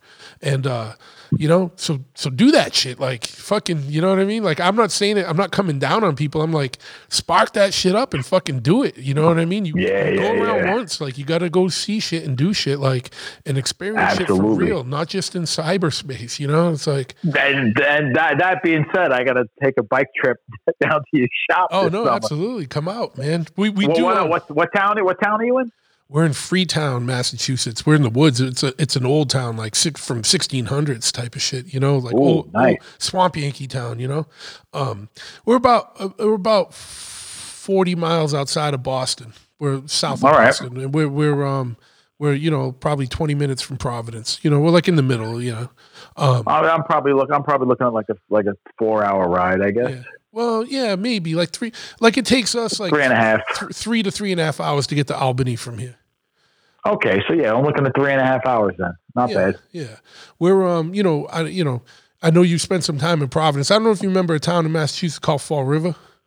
Yeah, Fall River, sure. Yeah, we're right in between Fall River and New Bedford, so it's not. All right, stop in. I don't know if they still have these places, but in Rhode Island, you used to go to like a Portuguese restaurant. Oh yeah. Ooh. Yeah. Oh yeah. I'll bring you with a slamming one out here, dude. Like super crazy Portuguese food, man. So good. Yeah. Serious. Absolutely. And then I don't even know where we were going, but I've lost my train of thought, man. We've been talking about a lot of shit, man. It's important shit. And like what I'm saying, but like that rant wasn't meant to like come down on people or like criticize younger kids. It's just more spark some shit, man. Get out there and see the world because it's fucking rad, Like it's just the world has changed, and you adventure, man. The world's your oyster, man. You got to get out and just experience, You're going to go through there's going to be some shitty situations, but I guarantee you get through it. And then later in life, or even like the next day, that situation's fucking hysterical. But it sucks when you're going through it. But like, it's just you learn from, you learn from all of that shit. You know what I mean? Like Yeah. That's like agnostic front tours. That's tough, but you learn. You learn, yeah. I cannot wait. Like I want to I got to get either Vinny or Roger on, but like I kind of want to do both of them together because when they're together, it's way more fucking, it's so much better. Like when they're bouncing off each other and it's like, it's so fun, like there's nothing more I like than sitting in the backstage of that area, like, in the green room or whatever with them two guys talking when they're fucking talking shit. Like it's so fucking funny when they get rolling. You get Gallo in there with the two of them. Oh, he's like absolutely. The referee. He's not only refereeing, but he's also antagonizing and like lighting the fire. You know what I mean? Oh, absolutely, yeah. You had him on, right? Oh, Gallo came on, yeah. I've been, I haven't reached out to Roger or Vinny yet though, because I really kind of want to wait till the world's open back up and I can just get them both in one room and do it. You know what I mean? Yeah, that's the way you want to do it. Absolutely, that's been the master plan for that one. But yeah, dude, fucking. So, dude, like, what's been, dude, you have a long career, in a bunch of different bands and, toured the world. Like, what's been some of like what's been some of the highlights of that shit, man? If you think back, what are some of the things that stick out to you? Going to Europe and playing like, the first time I played at one of those big European festivals, we played like the Dynamo, and I think it was like 94. Like 70,000 people. Yeah. And we're like this hardcore band from New York. Before that, it was like, play CBs, play the Rat, Out in LA, you might play a big show. So we get up there and it's outdoors, it's 70,000 people, and we're like looking out, like, what the hell? How did this happen? You know, Yeah, just like kind of like looking out, like, this is weird. And then we're just like, you know, something, fuck it, just go out there. We're just gonna go out there and show them what we do. And we just went out there and just ripped it up, and like these people freaked out. They never saw anything like that because, you know, you can get a better band that plays better and sounds better and all that, but New York hardcore, we're gonna come out, you're gonna see something you've never seen before. You know what I'm talking about? Yeah, absolutely. But And it was kind of a proud moment, you know? Yeah, yeah. Fucking those European festivals, fucking bananas. Cause like it'll be like Iron Maiden and like, you know, and then like Dragon Force and then like Madball. And it's like, okay. Yeah. You're just like, what the hell's going on? Yeah. You're like, okay. But it makes sense. Everyone loves it. Like, that's the one Something thing. you never see in America. That's what's so great about Europe. Yeah. And those motherfuckers go do shows and they fucking support and they go out and they're physically there. And we could take a lesson from that, you know, Absolutely. As just fans out here, like, fucking show up at shit, man. It's way better than watching shit through your phone. Way better. Oh, yeah. 100 times better. And if you're at a show, this is just a little gripe of mine. Watch the fucking show. You don't have to watch it through your fucking phone the whole time. Like, the world doesn't care to see your shaky fucking footage of a fucking show. No one cares. Fucking just watch the show. Yeah. Be there. See Be it present. live. Be there. You're seeing it live. You don't need to watch it through your fucking screen. I don't get it. I don't get why people do that. And I'm not coming down. All of these people need to go see Murphy's Law. That's what needs to happen. Yeah. Fucking. Because you're going to get beer sprayed all over that phone. You better hope it's the new iPhone where that's all protected and shit. You know what I mean? Or you have a life-proof case they'll on be it. like, what was I doing at home? This is great. You know what I mean? Yeah. It's just, you know, no. And you know, I love it. Like, I'm guilty. I'll take a couple pictures and maybe video like 20 seconds, but I want to be at the show and see the shit. Like, and I don't want to watch it through a screen. I just, like, when people are at the show, they're not even fully present. They're more, like trying to videotape the whole thing. And I'm like, man, that must be annoying to bands. Like, you know, like fuck. Kind of crazy, right? Yeah, it's like, just be there, dude. You're there. Like, have fun. Fucking dude. Like, even bananas. Phones are dangerous, man. Like riding a bike now, you got to watch, man. People like are looking at their damn phones. It's so crazy. Now, what I will say is that I used to ride. You know, I'd do anything I could to ride without a helmet, like in every state, like that has like, no helmet laws. And then even when I'd be here riding, I'd put the smallest possible helmet on. But more and more, man, I'm riding with a full face, you know, unless it's like, I'm afraid. Unless it's super hot, man. Humid summer, like then, you know, I just put on a 3/4 or whatever. But yeah, man, I'm in the industry. I get the number of people that have come in here with like, you know, where I'm getting insurance jobs in here, like from people that have been in wrecks, you know, on their motorcycles, or like, you know, someone took a left-hand turn and, you know, from the right-hand lane in front of them and just T-boned them and that's all the that worst, bullshit. Man. Like, people do not pay attention when they're driving anymore, like you said, and it's fucking scary. Everyone's on their fucking phone, texting or whatever.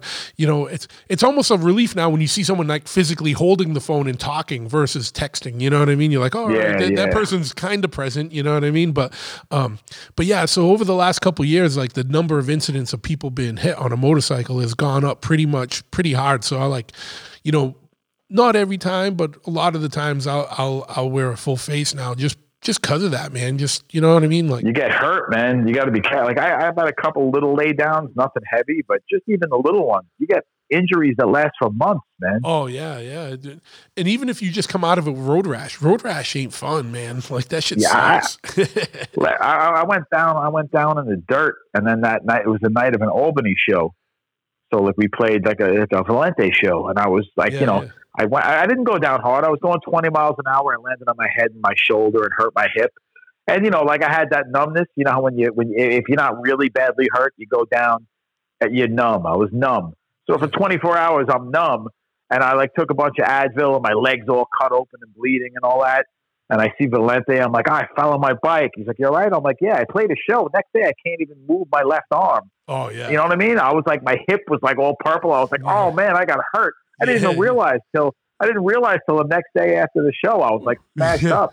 Well, because you had the adrenaline, adrenaline of like the accident, and then you did the adrenaline of doing a show. So it didn't catch up to you to the next day. Yeah. As soon as I went down, I went in the house. They were all like, "Oh, what's the matter with your leg?" I was like, cleaning my leg off. It was bleeding. They were like, "We got to go. Come on. We got to get up there and sound check." I'm like, "Oh fuck." I took like 4 Advil and just went there. You know what I mean? Yeah. Crazy. It's fucking crazy, man. And full face helmets, all I'll wear. I ain't just playing around. I don't want to get hurt, man. Because if you go down on man, if you go over the top of the bike, forget it, man. Yeah, you got to watch for that, man. Yeah, and unfortunately, there's a lot of high side tumble is dangerous, man. Yeah. Well, but that's kind of like what we do. We do dangerous shit, dude, right? And it's like there you go. I try to ride careful though. I'm like I try not to put myself in a position where it's anybody else's, where anybody else has the ability to take away what I'm doing. Like in other words, I try to keep myself in a position where I always have enough time to make a maneuver to get away if something bad happens. Yeah, no, I get it. And I'm the same way. I think we talked about this the other day when we were talking. Like, I used to ride way more aggressively and be like fucking an idiot, like, just super aggressive. Like, and, nowadays I take a little more chill and I do the same thing. I try and create like a big pocket around me if I can, you know what I mean? Of empty space. Because I just don't trust anyone on the road anymore. It's just. I started street riding when I was already in my 40s. So to me, it's like, you know what I mean? Like, I'm not a wild man anymore. You know what I mean? I'm kind of like, I don't want to get hurt, man. That's kind of the way I'm looking at it. Because you can't miss a tour. You know what I mean? Like if you get hurt and you're laid out for 3 weeks, that might be 3 weeks you're supposed to be like in Asia or some shit. You know what I mean? Like plus smacking on that concrete, man. That doesn't look like it's going to be. There's like nothing fun about that. Nah. That like scares me. Yeah, but it's like you said. You ride smart. You decrease any you lessen the chances of that shit. You try to take away, like I said, anybody else's influence to where you're going to wind up. Try to create that pocket, like you were saying, Yeah, just like in the old days when you were going to shows and you knew you had to go through some areas when it was still rough. Like you did what you could to minimize the chance of some bullshit happening. You know what I mean? That's it. Like that's obviously it sucked then and it was whatever, but I miss some of that stuff. Like when cities were dangerous and part of the danger was just getting to the show. You know what I mean? Like, fuck, I got to go by that street, this or that, whatever that, it's like, all right, well, whatever, we'll get there. Playing Detroit back. Detroit in the 80s. Dude, you can they're like, don't walk around the corner. You're like, what do you mean? You look around the corner, there's like some dude with like a trench coat and no shoes. He's like, like a homeless dude, and you're like, yeah, he's got a shotgun. He shot 2 people last week. You're like, oh my God. Yeah. So like, if you walk down that block, he's going to shoot you and take your money. Like, wow, it's pretty fucking crazy. Yeah. That was the funniest part of shows is like, there was always someone local that would be like, all right, it's cool if you go up there, but don't go that way and don't go around that corner and just go to that store right there. Don't go anywhere else or wherever. Like that used to be the funny shit. You know what I mean? And it was just crazy.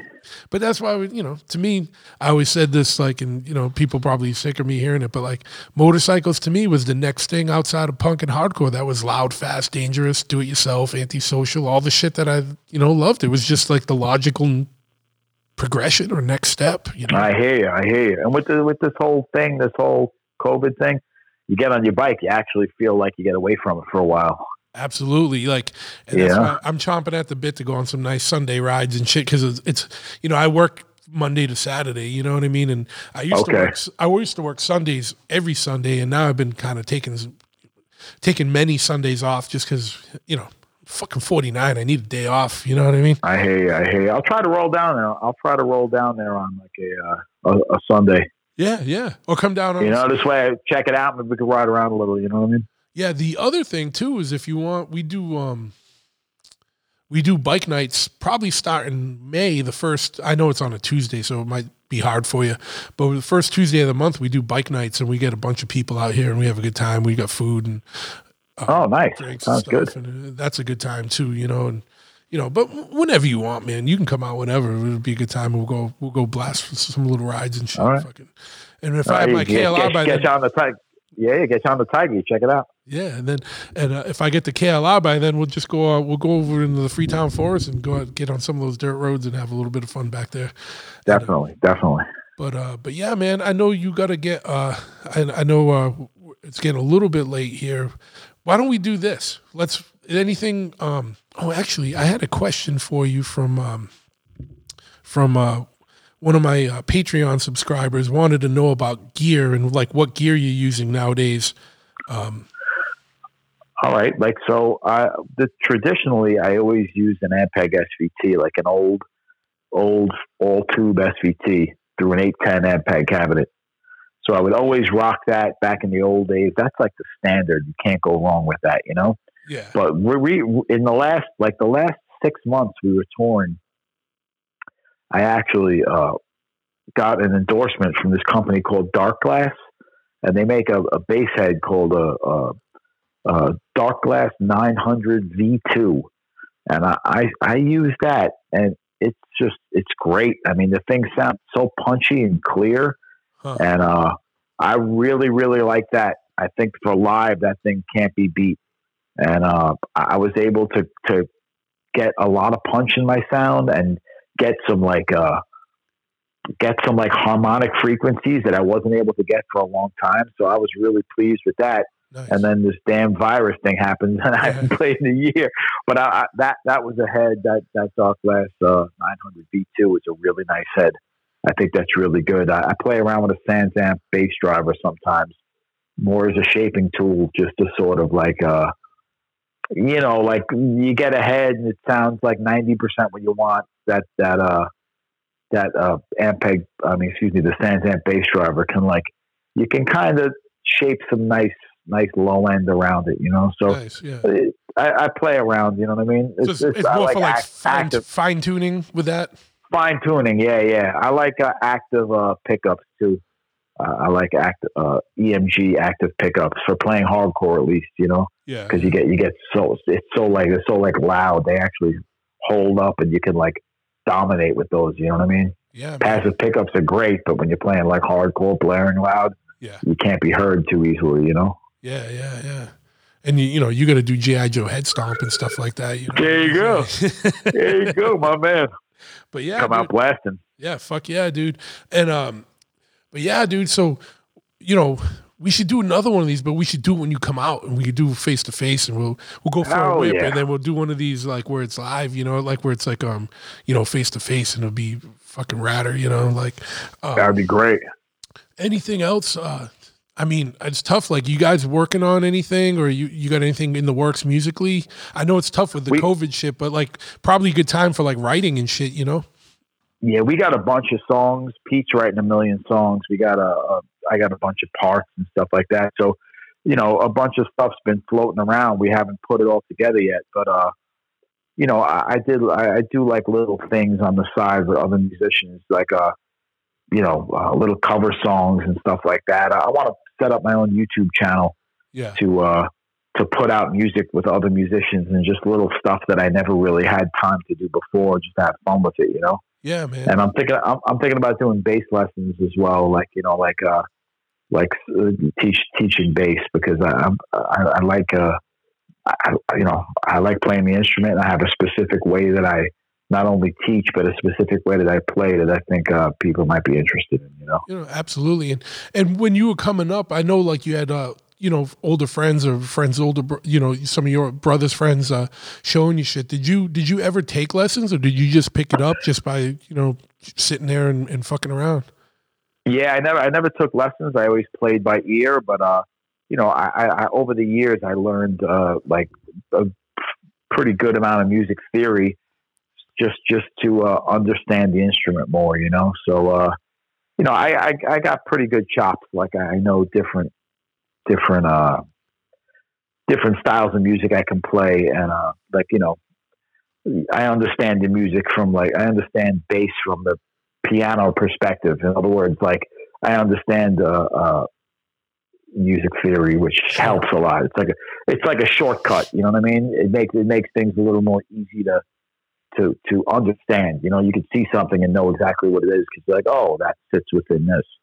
Yeah. So that kind of helps with explaining how explaining music as well, Fuck yeah, so yeah, I'm into it. It's fun. It's like the egghead side of things, But I'm pretty much self-taught. Yeah. But I also like yeah, theoretically, I know, I learned my things, you know? Absolutely. And, you know, the cool thing is like bass lessons, like, you know, you could theoretically do that online as well with people, you know, and like That's what I'm thinking, yeah. teach kids anywhere or people who ever wanted to learn anywhere, you know. And different ways of teaching. It depends what people want to learn. If you want to really learn music, like music, how the instrument is laid out, how to understand exactly where you are in any situation, I could teach that. But I can also like teach you style stuff, like, you know, if you want to play aggressive hardcore, how to play that. You know what I mean? Like different ways of approaching the instrument. It just depends how deep somebody wants to go, you know? Yeah. Are you prepared if someone says, "Hey, I really want to learn like Mutron, like punk, or like P-Funk, funkadelic shit"? Can you do that? You know, Mutron slap bass. Slap no, but I you know, I can teach like I could teach some funk and R&B because I know how to play some of that stuff. It's not my forte though. Yeah. But like here's the thing: I can teach that stuff and I can play it. But I don't play it like a guy that's been playing R&B for 30 years. I'm just fucking around. I'm like I'm a rollicking, hard hitting. You know, I'm like a bar fighting bass player kind of vibe. You know what I mean? I don't play like real pretty. I play like real aggressive. You know? Yeah. Well, you play aggressive music, and it should be aggressive. It shouldn't be pretty. Hardcore should never be pretty. You know what I mean? Never be pretty, unless Armand's singing. Yeah, well, you know, whatever. Yeah. That's a joke. Yeah. But you know, only time hardcore's pretty is when Hoya's up there. Let's be real. Yeah. Especially the new Slim Hoya, dude. How about that shit, man? Yeah, wow, man. COVID, man. You know, everyone did different shit, man. That dude just buckled down, started hitting the bags, fucking cleaned up his diet, and fucking look at him, man. And fuck yeah, bro. Yeah, he's doing great, man. Shout out to my brother Hoya, fucking. Absolutely, Hoya. Yeah. Bass Mafia. Bass Mafia, yeah. Well, fuck yeah, dude. I gotta get him back on. You're like the third bass player I've had. No, fourth bass player. I didn't even realize that was a running theme on this podcast. I had Hoya, I had Johnny Rio from Street Dogs and all that. You know what it is. You're a cool guy. Cool people. Yeah, cool people stick together, man. That's the way it goes down. Yeah, my boy Bobby that plays bass for the that stoner band, doom band, Trouble.